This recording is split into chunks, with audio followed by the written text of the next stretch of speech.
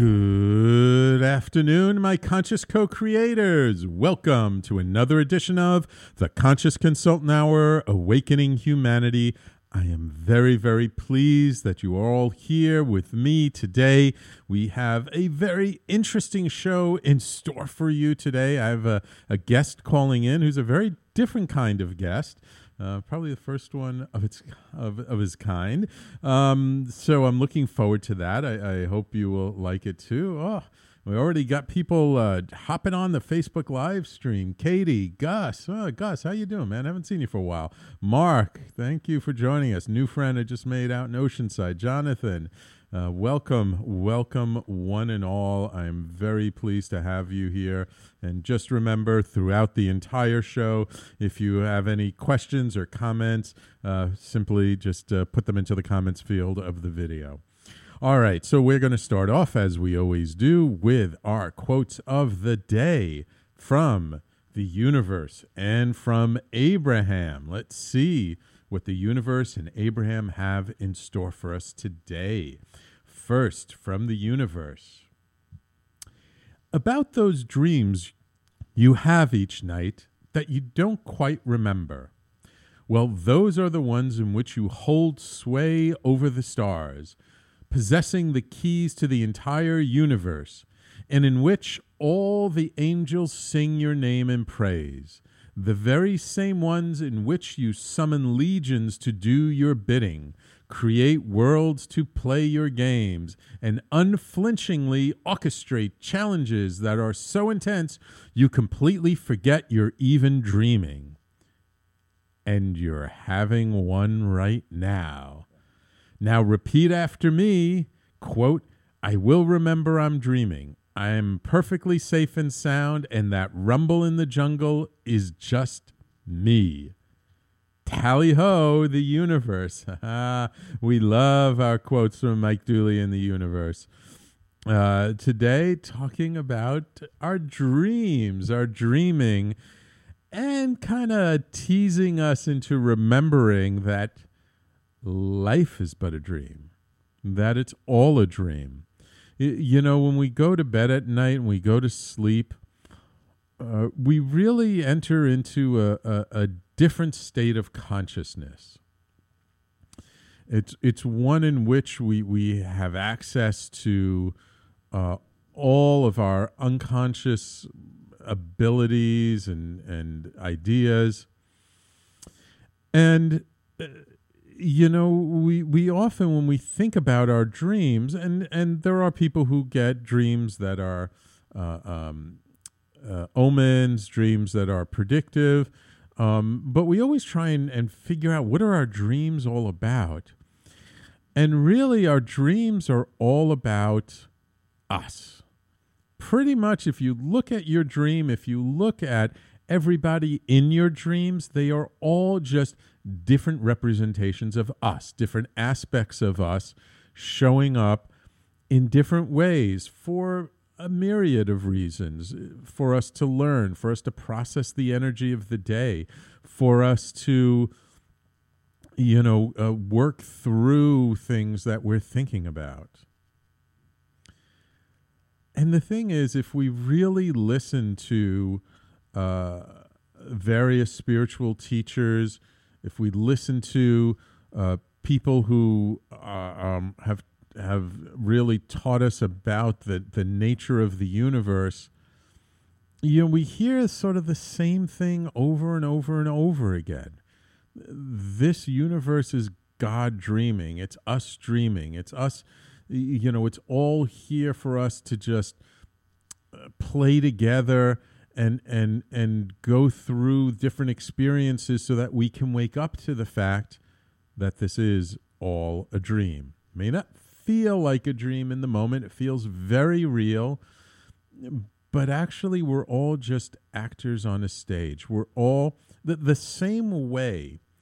Any character that shows up in your dream is really not that person. It's really you. It's really us in some aspect of us. Everyone who shows up in this universe is some aspect of God, is some aspect of the universe.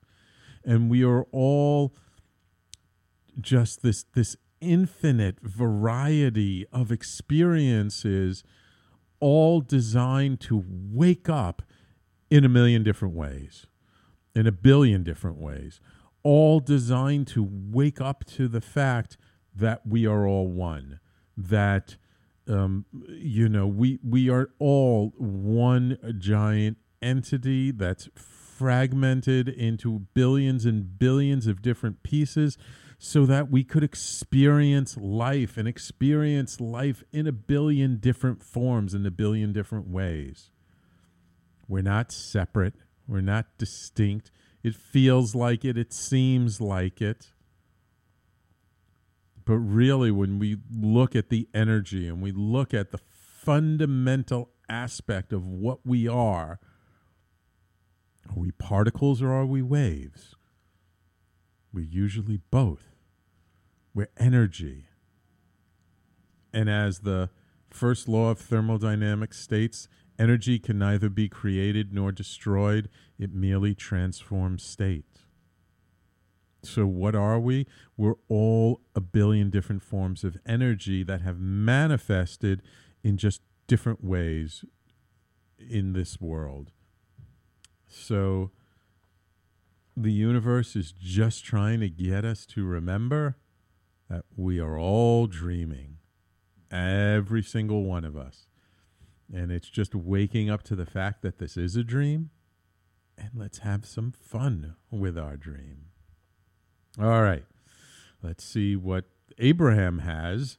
Another quote on dreams. Now, I swear to God, I did not cherry pick these quotes. These are the actual quotes that came in my inbox this morning. So Abraham says, a dream is a manifestation, just like what you live is a manifestation. But a dream is quicker and easier to achieve and not so troublesome if there's something you don't want. Abraham. All right. So what is Abraham trying to say here? What is a dream? A dream is a vision of something we wish to manifest. And everything we live is something we manifest. Right? Our entire life is about manifestation. We're manifesting our relationships. We're manifesting our job, our career, our business. We manifest our health. We manifest our lives in a million different ways. We manifest it by the energy we hold, by the attitude we take, by what we focus on. We manifest it by the energy we hold. We manifest it by the choices that we make. So we manifest everything around us. And our dreams, what we dream about doing, being, they're visions for manifestation. Now, we may have a dream when we're 10 years old to be an astronaut, and then as we get older, that dream shifts and changes. All right, but that does not mean that the dream is not important, that the dream does not carry us in a certain direction. We are always free to change our dreams. But one of the really interesting things about dreams is that when we hold our dreams in that pure energy that we have when they come to us, there is no resistance. There is nothing holding us back, and we can truly move in that direction so quickly. And as we grow and learn and experience life, we sometimes experience resistance because we start to think, oh my God, how can I do this? I can't do this. I can't do that. Oh, this is impossible. How is this going to come about? And as we've talked about before, Abraham always says that how is not our domain. We should not be worrying about the hows. We worry about the whats. We worry about the dreams. Not worry. Worry is a bad word, but that's where we place our focus. And by placing our focus on our dreams and not how we're going to get there, then the universe can bring all kinds of hows to us. Give you an example. All right. Last week, the early part of the week, I was out in California, went out for this conference of this amazing organization called the Evolutionary Business Council. But I went out the weekend before, and I participated in a ceremony in Los Angeles on Saturday night, hung out with a great friend who used to be here on the East Coast, who I'm going to have on my show. When am I having her on? Either next month or December. And it was wonderful to reconnect with her and hang out and stay over. And then I go to meet up with a gentleman who I really met through Facebook. He actually commented during one of my videos, like what I'm doing right now. And I met up with him and his wife while they were here in New York City, and they're from LA. And he'd been to India, I don't know, dozens and dozens of times, and sat and studied with all these spiritual teachers there. And I come out to, and I figured, well, I'm going to be out there, have a little extra time. Why not meet up? I meet up with him, and it just blows me away. Not only is this guy who sells Ormus and all these spiritual essences and all these little things, he's a head of an HMO and has 120 people working for him. And I go to meet him in his office, and there's all these cubicles. I have no idea where I'm at, and he shows me around, and then he kind of tells me what it's all about. And he's still dressed the same way he was here, in a saffron-colored hat and scarf and white robes and all these necklaces and stuff. And he starts pulling out, as I'm sitting in his office surrounded by crystals and pictures and paintings of all these Indian masters, pulling out these Indian spiritual relics, these things that you hold and you can't believe the energy from it. And by the time we spent 2 hours together, and by the time I left, I felt so elevated. I felt so not just supported, but just so blessed. And then I went down to this 2.5-day conference of these amazing thought leaders, conscious business thought leaders, getting tons of support. By the time I left California to come back here, I really felt like my life is a blessing in a way I've never really felt that before. And I knew that's what I wanted because, over the last month or so, I'd been going through some hard times, and I really was looking to get past that energy.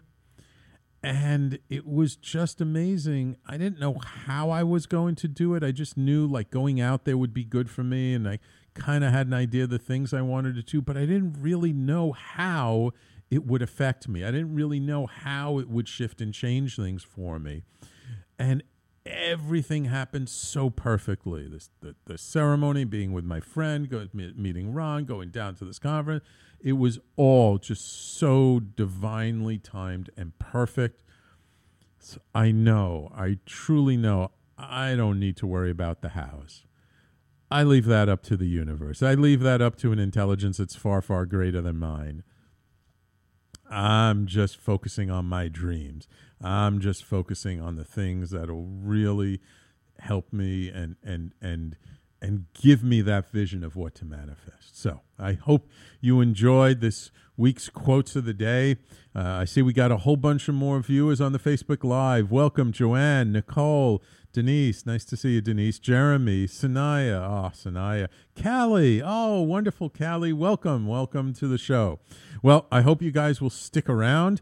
We're going to go to break, and when we come back, hopefully my guest will be calling in from Brazil to talk about something I don't usually talk about. So everybody, please stay tuned. You're listening to the Conscious Consultant Hour, Awakening Humanity, and we will be right back after these messages.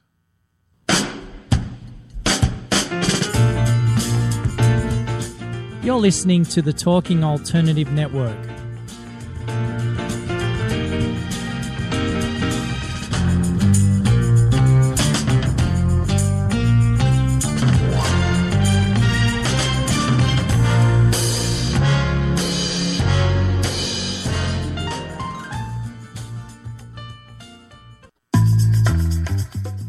Did you know you've been playing poker your whole life, even if you've never played a hand of cards? Hi, I'm Ellen Lakend, author of Poker Woman and host of the new show, Poker Divas.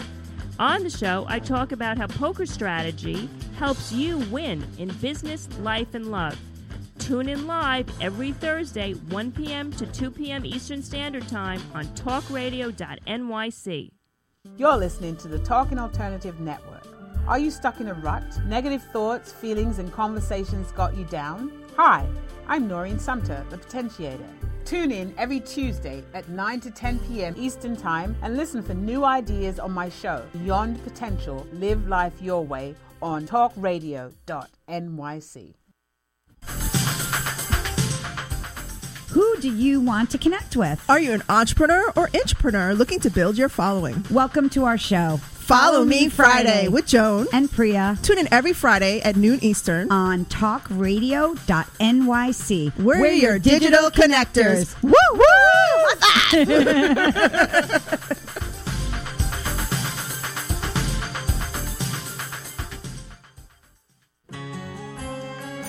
Talking Alternative Radio, 24 hours a day.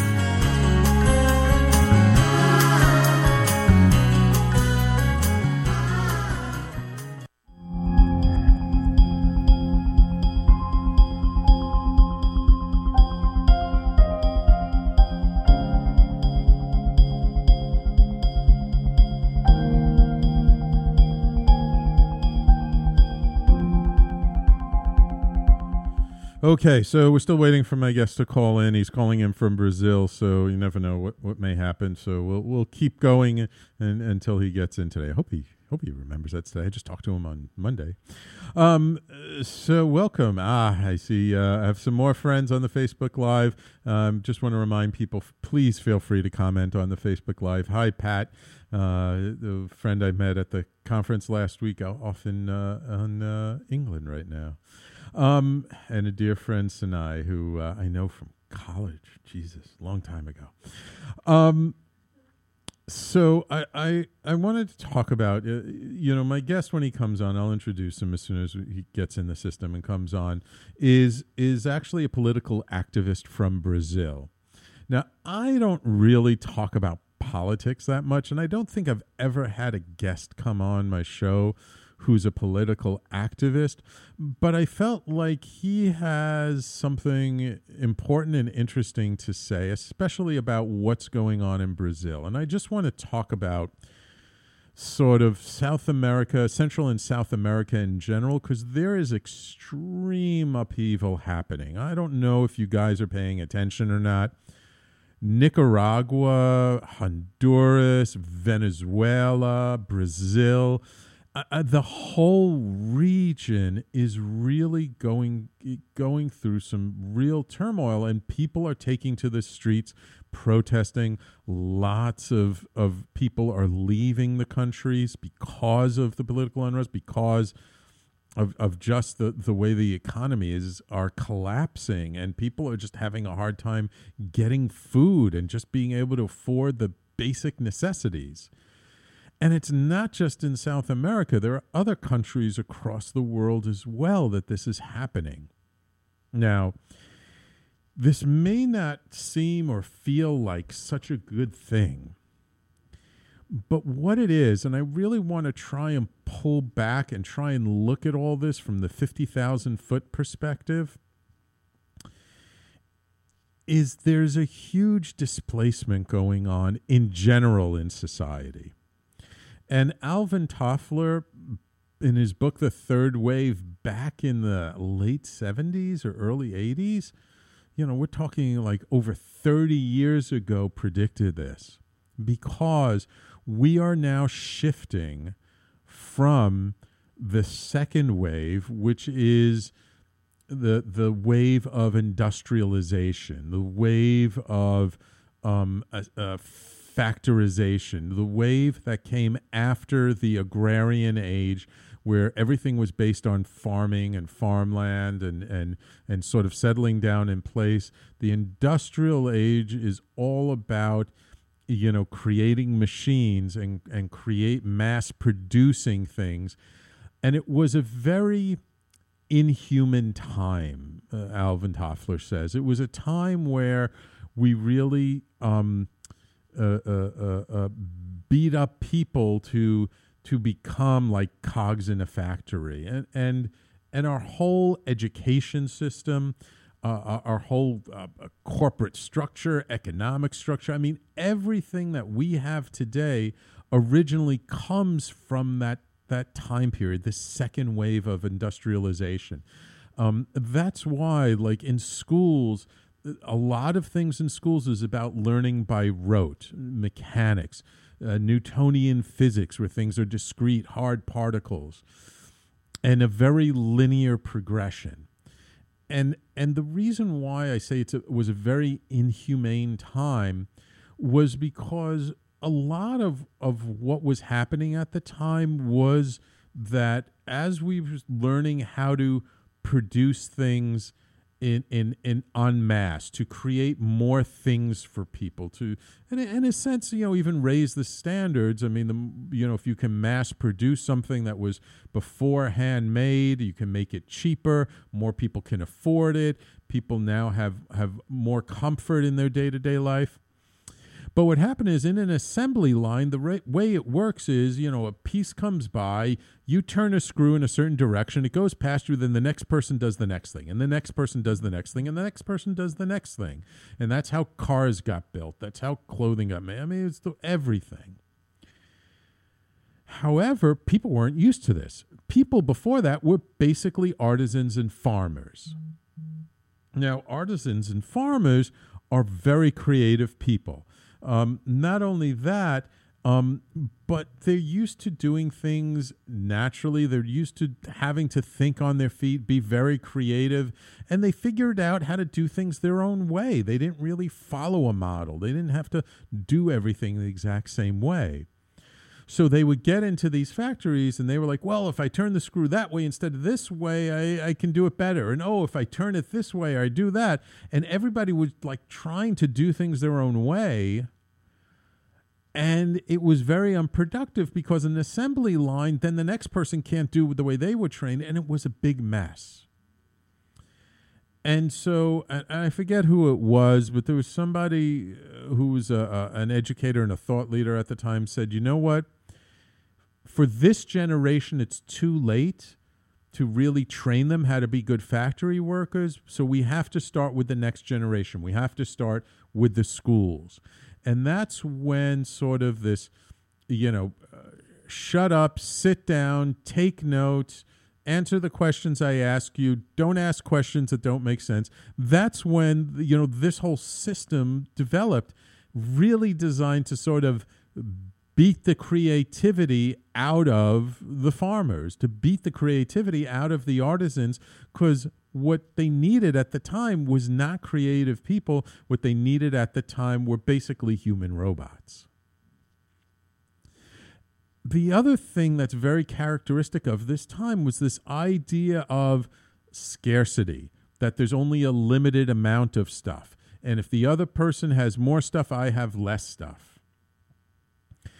And we're right now, because of technology, because it's evolved so much, and because of the communication and the fact that we're so interconnected now, we're now in the middle of the next wave. And this next wave has been called everything from the information age to the connection economy to the internet age. I mean, we're kind of in the middle of it, so we don't really know what to call it, because you really need perspective to really be able to see what is the essence of that era, that epoch, that wave that we're going through. But what's happening now is because of this, because of technology, we're able to sort of stop being human robots, although the characteristic of it still follows through very much. We don't need the same kinds of schooling. We don't need the same kinds of system. We need a different system that allows us and encourages us to be more creative, because we're dealing with more complex problems than we ever have before. We are dealing with much different environment, much different situations. So now we're sort of evolving where quantum mechanics, this idea that things are not linear but exponential, that we are moving and changing and being more rapid and stuff. It's a whole new perspective and a whole new way, and it's causing upheaval because people are moving from the way things were before into a new way of being. And so I believe Rob, my trusty engineer, is saying our guest is in. So now that I've sort of set that stage for you about all this disruption and change that's happening, let me introduce you to my guest, Luiz Philippe de Orleans Bagranca. I'm not sure if I'm pronouncing that right, Luiz. That is correct. So Luiz sort of began his career in the U.S. where he worked in the financial industry. He was part of financial planning companies. He was even in investment banking at J.P. Morgan and other international companies before he returned back to Brazil and became a director of business development for America Online. Wow, AOL. I didn't even know it was still around in the 2000s in Latin America. He became an entrepreneur, founded his own company, first one in motorcycle parts distribution, and then he founded an incubator for payment processing for mobile platforms. But really what we're here to talk about is the fact that Luiz founded a liberal movement called Acorda Brazil in 2014, and he's become a real political activist in Brazil, and he's here to kind of enlighten us and educate us a little bit about what's going on in Brazil and why we should pay attention. So, Luiz, we only have a couple of minutes before we go to break, so why don't you just kind of set the stage for us, and then in the next segment, we'll dig deep into it, okay? Perfect. Thank you very much. Well, basically, in Brazil, we're going through an election process this coming Sunday.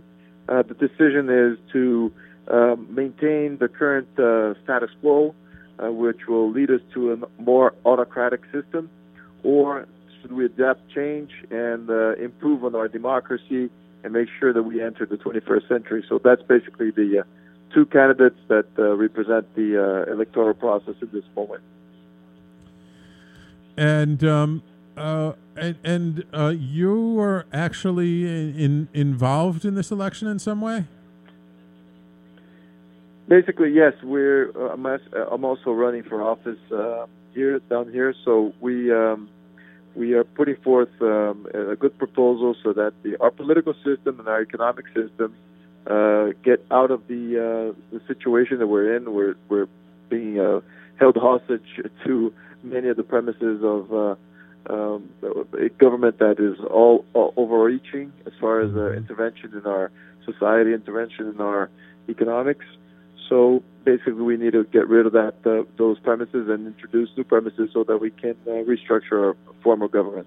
Wonderful, wonderful. Okay, Luiz, we're going to take a quick break, and when we come back, let's talk about really what sort of led to the current situation in Brazil. And also, I want you to give our audience just a little bit of context to, what's going on around Brazil, like in Venezuela, the problems. I mean, this is what's happening in Brazil is really reflective of what's happening in South and Central America in general, right?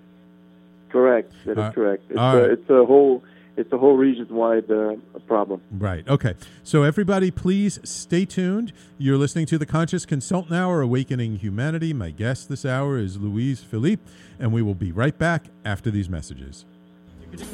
You're listening to the Talking Alternative Network.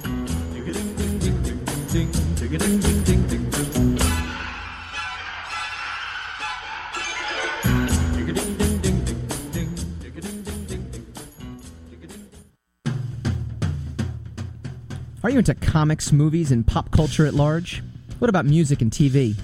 Then you're in for a treat. This is Michael Dolce, your host on TalkingAlternative.com. I've been professionally writing comic books, screenplays, and music articles for almost 15 years. Catch my show, Secrets of the Sire, at its new primetime slot, Wednesdays, 8 p.m. Eastern Time, and get the inside scoop on the pop culture universe you love to talk about. For more info, go to secretsofthesire.com.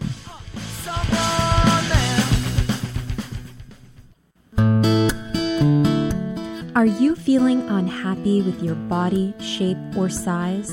Ever feel out of control with food? I'm Elizabeth Tripp, your host of Nourish the Soul. Join me to uncover the root to these imbalances and discover a permanent solution to living a healthy life. Join us every Wednesday at my new time, 7 p.m. Eastern Standard Time on talkradio.nyc.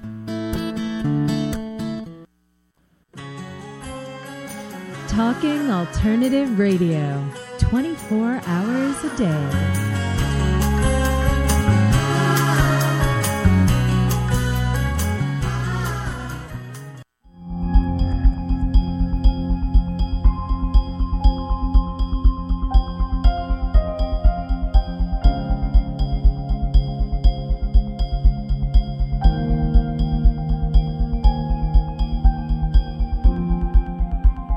And welcome back to the Conscious Consultant Hour, Awakening Humanity. We're talking with Brazilian political activist Luiz Philippe. So, Luiz, how did things really get to be sort of such a mess, if I may characterize it that way, in Brazil? Yes. Well, basically, we suffer from a structural problem, which is common in region-wide. Mexico through all the way down to Argentina and Chile, we're organized as presidential systems, and we only have three powers, which is the executive, the legislative, and the judiciary branches. So, which differs, the Latin American presidentialism is not the same as the U.S. the presidentialism that you see in the United States, where the United States federal government is very limited. It has many checks and balances that are horizontal between the three powers that I mentioned, but it also has a horizontal limitation, which is federalism, which is a very decentralized form of government. So, in effect, the U.S. system does not really, the U.S. federal government does not govern individual states. Whereas, the presidential system in Latin America, it gives a lot of power to the president, and he is both the president-elect, is both the chief of state and also the chief of government. So the president-elect in many of these countries end up governing the whole country. So it's a country-wide governor. And Brazil, to that matter, and it's a very diversified country. It's a huge country. It's a very large population, very diversified economy. It's very hard for you to, it's not very hard, but it's actually impossible for you to actually govern the whole country from a central location. Central planning on a country that is, with our diversity, is just bound to not be successful. So that is basically the culprit as far as organization is concerned, and it yields the Latin American presidential system has a lot of concentration on the judicial power and the money power as far as budget is concerned in the hands of the president. So it's very unstable. So every 4 years, you elect a tyrant that can do whatever. He can overrun the Constitution. So the rule of law is not really observed, and oligarchies take over. All these interest groups, they love a presidential system because they can affect their influence on a small group of people, and with that, they control a large budget and having effective control over the whole territory. There's very little checks and balances from the organizational standpoint, and it's organized so that the president actually has a lot of power to govern. So that is one of the culprits of the mess that we live in. It's a cyclical mess, and we need to change that in order to become a more stable country. So because the power is so concentrated really into one position, it's vastly open to corruption, and as you said, there's not really the checks and balances, so it's hard to get justice. It's hard to really create reform because it's not really in the person's interest who's the elected president to have reform because they're enjoying having all that power. So what can people do in Brazil or in that part of the world to try and move things in a way that at least to create some more checks and balances or move in the direction that would help, that would at least create an environment that's a little bit less open to corruption? Yes, well, the political activism aspect of how people can get engaged has been growing exponentially over the past 4 years. And my function as far as a political activist is to address these key organizational issues that are nonpartisan issues, which reflect on basically our organizational structure. And once we get more activism involved in these types of discussions, we're capable of actually electing people that will represent these structural changes. So far, I would say that we have made a lot of progress on that, yet we're still a little bit far from making these issues popular enough so that we have a critical mass that is enough so that we can affect a political change on a structural level. So far, yes, the political system has been still working on a partisan basis, so there's a shift against those that are pro-system, pro the current system, more for those that are against or newcomers coming into the system right now. So that's basically the shift. Yet, there's very little depth of perception as to what is being represented by these new people coming in. So I think that's the second step. So the first step is the activism. Right. The second step is having political power to affect change. And let's make sure that the right ideas are the ones that are being affecting the change right now. Right. Yeah, because you can have change, but it doesn't necessarily mean it's change in the right direction. Correct. So how? I'm not that familiar with just how things work in South America, but how do people learn about new political ideas and activism? How is most of the information disseminated? Is it through TV? Is it now social media? How are things really? How do ideas spread in Brazil? Yeah, that's one of the other issues that we have is because of this organizational structure, the state has assumed a lot of intervention in many of the media channels. So not direct, but indirect. So it's capable of financing media companies. It's capable of even giving out some revenue streams to some of these media companies as a function of governmental contracts. So the media is not really free in Brazil. Most of the large media companies in Brazil are affected by the state, are there to protect the agenda of the state and the agenda of all these oligarchies that maintain and control the state.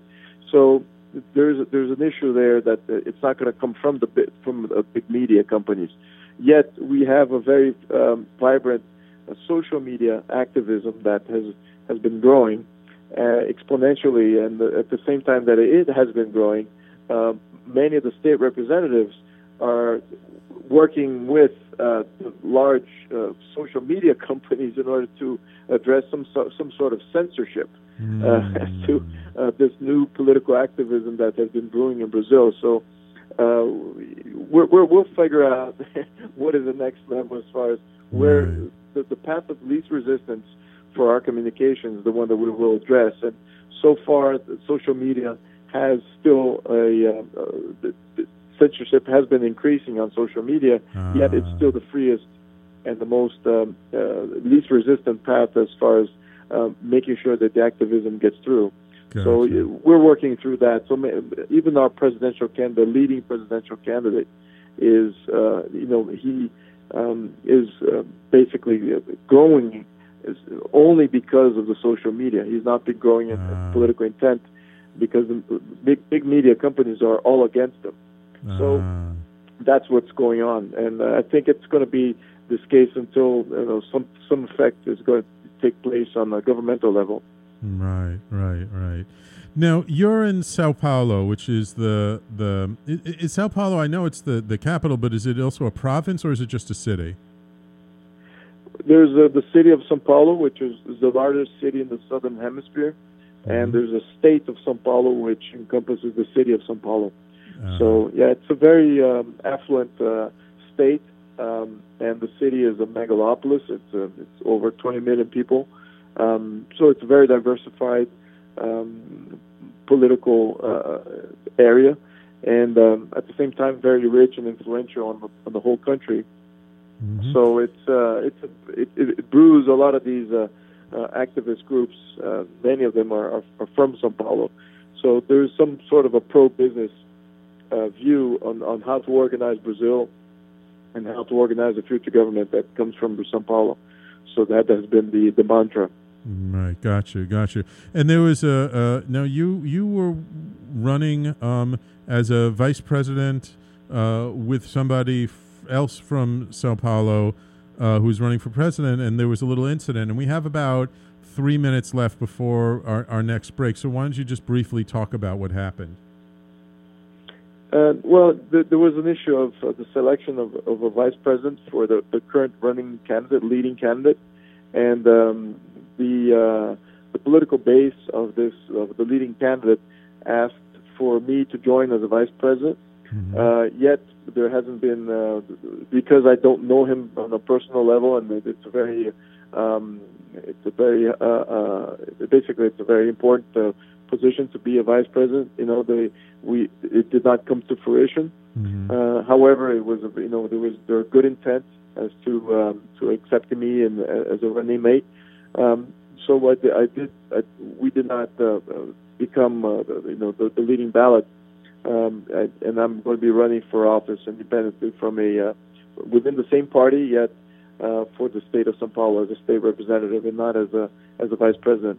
So that's what's going on. And unfortunately, this leading candidate soon afterwards had an attempt on his life, but thankfully he's doing well right now. So he's back in the running scenario. Good.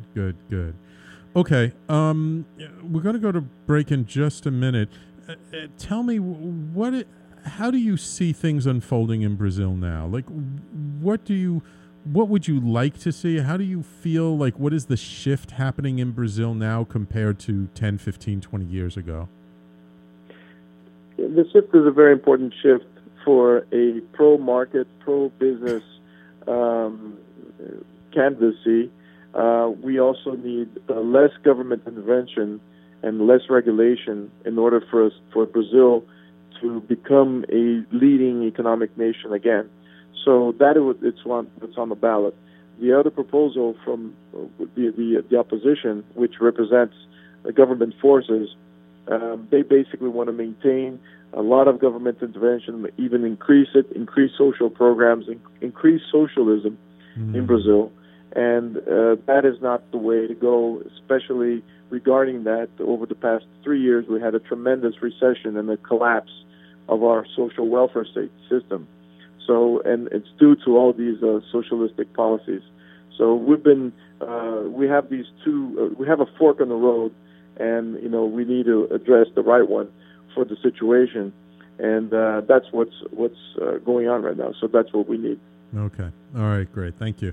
All right, good. We're going to take our last break of the show, and when we come back, I would just like to talk about sort of what you learned from the U.S. that you're trying to bring to Brazil, and what we can learn from what's going on in Brazil to help us maybe in the U.S., okay? Perfect. Wonderful. So everybody, please stay tuned. You're listening to The Conscious Consultant Hour, Awakening Humanity. My guest is Luiz Philippe, and we will be right back after these messages. You're listening to the Talking Alternative Network.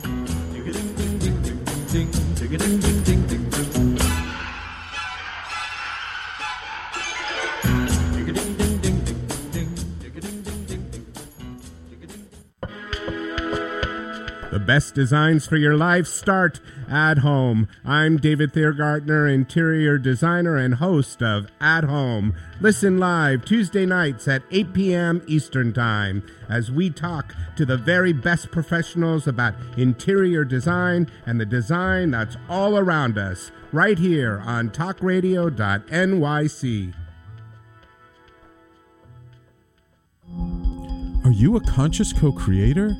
Are you on a quest to raise your vibration and your consciousness? I'm Sam Leibowitz, your conscious consultant, and on my show, The Conscious Consultant Hour, Awakening Humanity, we will touch upon all these topics and more. Listen live at our new time on Thursdays at 12 noon Eastern Time. That's The Conscious Consultant Hour, Awakening Humanity, Thursdays, 12 noon on talkradio.nyc.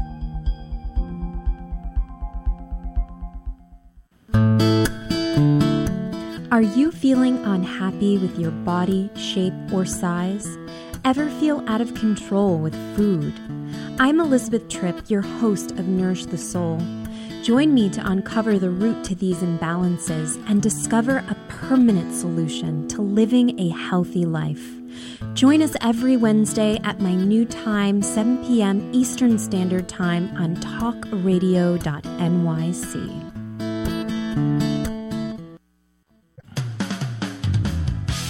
TalkingAlternative.com.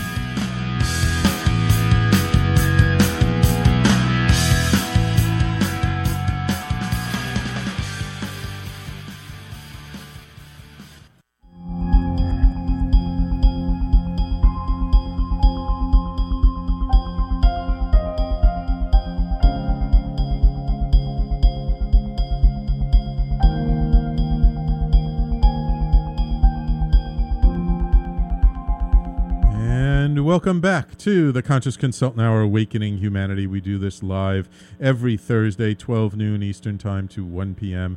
Today we've been speaking with Luiz Philippe, a political activist from Brazil. So, Luiz, you spent a lot of time in the United States in education and career and then came back to Brazil. What did you learn from the United States in your time here that you brought back with you to Brazil? Well, yes, basically the U.S. is a fabulous structure. It's a very stable regime, and because of the stability, it is capable of making sure that the families and the communities, they enrich themselves, they create wealth on their own. At the same time, it's because of stability, it's a long term, there's very little risk of future government intervention in the wealth that was created. Mm-hmm. So that's one of the biggest learning experiences. The wealth that was generated 100 years ago, even more, is greater now. And so that is one of the functions of a non-interventionist government, and a government that lets the communities free to accumulate and to auto-govern themselves. And that is probably the biggest stabilizing factor in the governmental system of the United States. So that is a function of having a liberal constitution, whereas many countries in the 20th century, they fell victim to a new fad of the social state. And many countries altered their constitution in order to address more give the government more power to affect change via regulation, to affect change and to lead economic development instead of having society leading the economic development. So it's exactly during this shift, many countries that adopted a social state, they basically went bankrupt a lot more frequently, and created a lot more instability, especially the laws, they change according to government intervention and government needs. So once you create that judicial instability, it's very hard for you to accumulate wealth over a long period of time, and it's very hard for you to become an investment grade country over a long period, especially because at any given election period, Your laws may change and your property rights may change. Right, so right. that is not conducive to a wealthy and stable society. And Brazil fell victim to this fad, this 20th century fad of addressing and becoming a social state. So it changed its constitution 6 times during the 20th century, which is and obviously if you say, oh yeah, 6 times is a lot, and it's definitely whereas the United States has only one constitution, maybe the other European countries may have changed once or twice their constitutions. For Brazil to change 6 times during the 20th century, it attests to the fact that the constitution was not stable enough over a long period of time. So that's one of the biggest issues that we have, and we need to have a more stable, simpler constitution that provides for liberties, for social liberties on a very local level. And at the federal level, it's very limited as far as what they can do on the national scale as far as governing the country is concerned. The federal government should be only responsible for sovereignty and issues that regard, overseas and stability of the currency and so forth. So nothing regarding really political, social policies or interventionist policies whatsoever in the country. So that's what we need to get rid of, and that's what's at stake at this coming elections. We're witnessing the bankruptcy of another social state, our 6th social state that was created in 1988 with the 1988 Constitution. Wow. To be is already in the collapse. So that's what we need to address. We need to get out of this social state mode. Right. So it sounds like in the United States we call this a very libertarian model. We have a show on the network by a friend of mine. His name's Larry Sharp, who's running for governor of New York State, who comes from the libertarian perspective, and he really talks all the time about localizing government, decentralizing government, putting more power into the hands of the local communities to decide how they believe they should be governed, because somebody from the southern part of the state doesn't necessarily know the best solution for how things should work in the northern part of the state, as an example. So it sounds like you also sort of believe that, the more decentralized and the more localized government is, the better it is, not just for the local communities, but for the country overall. Exactly, and I think that is one of the key issues, because I think the U.S. system was born on a decentralized manner. The states were independent, and then they organized themselves into a federal government, whereas Brazil was organized centrally.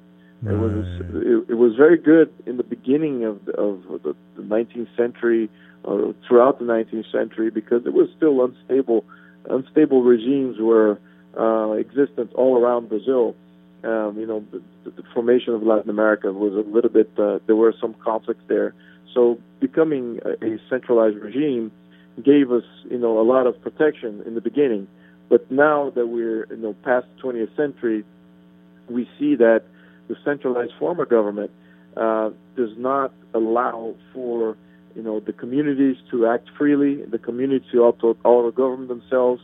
It basically became a platform for oligarchies to take over the central government and to entrench themselves into this body of laws that is construed to protect them and not really to represent the individual local governments and local communities.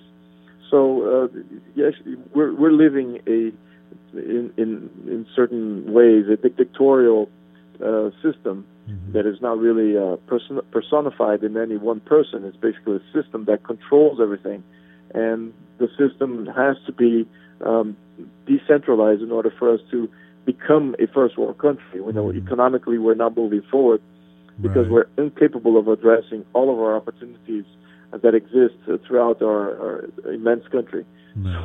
So that's one of the biggest I think the biggest lessons here as far as contrasting both countries, and they both have very similar in other aspects. They're huge countries, have a lot of resources. There's a lot of population, and the people in Brazil are very keen into property rights and very keen into manufacturing and producing wealth. So, but they're not being able to do that because of the central government and regulations from the central government. So that's one of the biggest messages here for maybe the American people that are listening to this broadcast. Okay, well, Dan, we only have like a couple of minutes left. Luiz, if people want to learn more about you, get in touch, support, how can they find more information? How can they find you? I'm I'm basically pretty active on the social media, so Facebook and Twitter. My Twitter account is LP Braganca. It's my last name, LP Braganca BR. That's my Twitter account, and my full name in Portuguese, Luiz Philippe Orleans Braganza. You'll reach me on Facebook. So maybe I can send you those spelled out right via text, so that they won't get it wrong. Is there any kind of website? I also have a book that will be translated into English as well. Wonderful. Is there any kind of website people can go to? My website is lpbraganca.com. Okay, wonderful. We'll post that in the Facebook Live. So unfortunately, we're at the end of the show. Thank you, Luiz, for taking the time to come on the show today. I appreciate it. As I said, you're kind of a unique guest for me, talking about sort of the political awakening in South America. I appreciate what you're trying to do, and I wish you much success, and I hope we can help to spread that word for you. Thank you very much. Thank you for the time and having me. You're welcome. And just before we sign off, a quick shout out to our Facebook Live viewers: Himelda, Chuck, Fatima, Anna, Danny, Cole, Suzanne. Thank you all for tuning in. I hope you learned something, got inspired about something, made you think a little bit, and I hope you enjoyed it. So thank you all for tuning in. Coming up next, it's Poker Divas with Ellen Lincoln, followed by our Daily Magic with Kai Cole, and we will be back with you next week.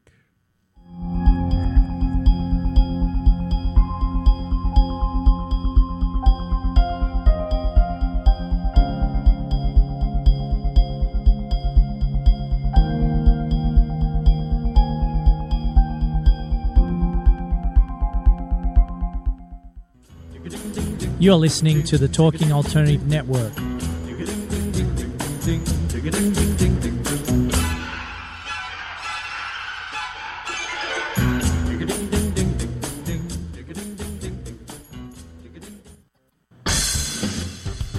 Hi, are you interested in blockchain technologies and cryptocurrencies? Then tune in here on talkradio.nyc with me, David, every Friday, 11 a.m. to 12 p.m. Eastern Time, as we answer your questions and interview great guests live on Internet Radio on Building the Blockchain, where you can catch the blockchain revolution. You're listening to the Talking Alternative Network. Are you stuck in a rut? Negative thoughts, feelings, and conversations got you down? Hi, I'm Noreen Sumter, the Potentiator. Tune in every Tuesday at 9 to 10 p.m. Eastern Time and listen for new ideas on my show, Beyond Potential, Live Life Your Way, on talkradio.nyc. Hey, all you crazy listeners. Looking to boost your business? Why not advertise on Talking Alternative with very reasonable rates? Interested? Simply email at info@talkingalternative.com. Are you into comics, movies, and pop culture at large? What about music and TV? Then you're in for a treat. This is Michael Dolce, your host on TalkingAlternative.com. I've been professionally writing comic books, screenplays, and music articles for almost 15 years. Catch my show, Secrets of the Sire, at its new primetime slot, Wednesdays, 8 p.m. Eastern Time, and get the inside scoop on the pop culture universe you love to talk about. For more info, go to secretsofthesire.com.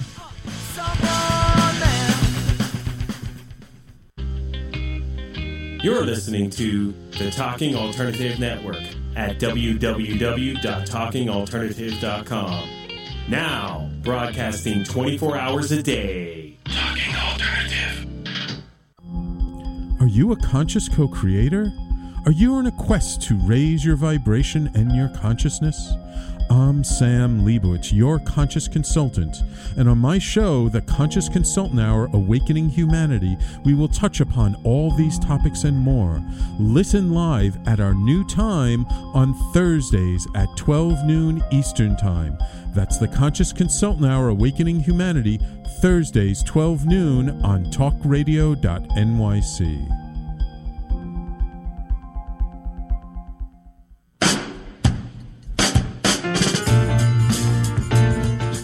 You're listening to the Talking Alternative Network.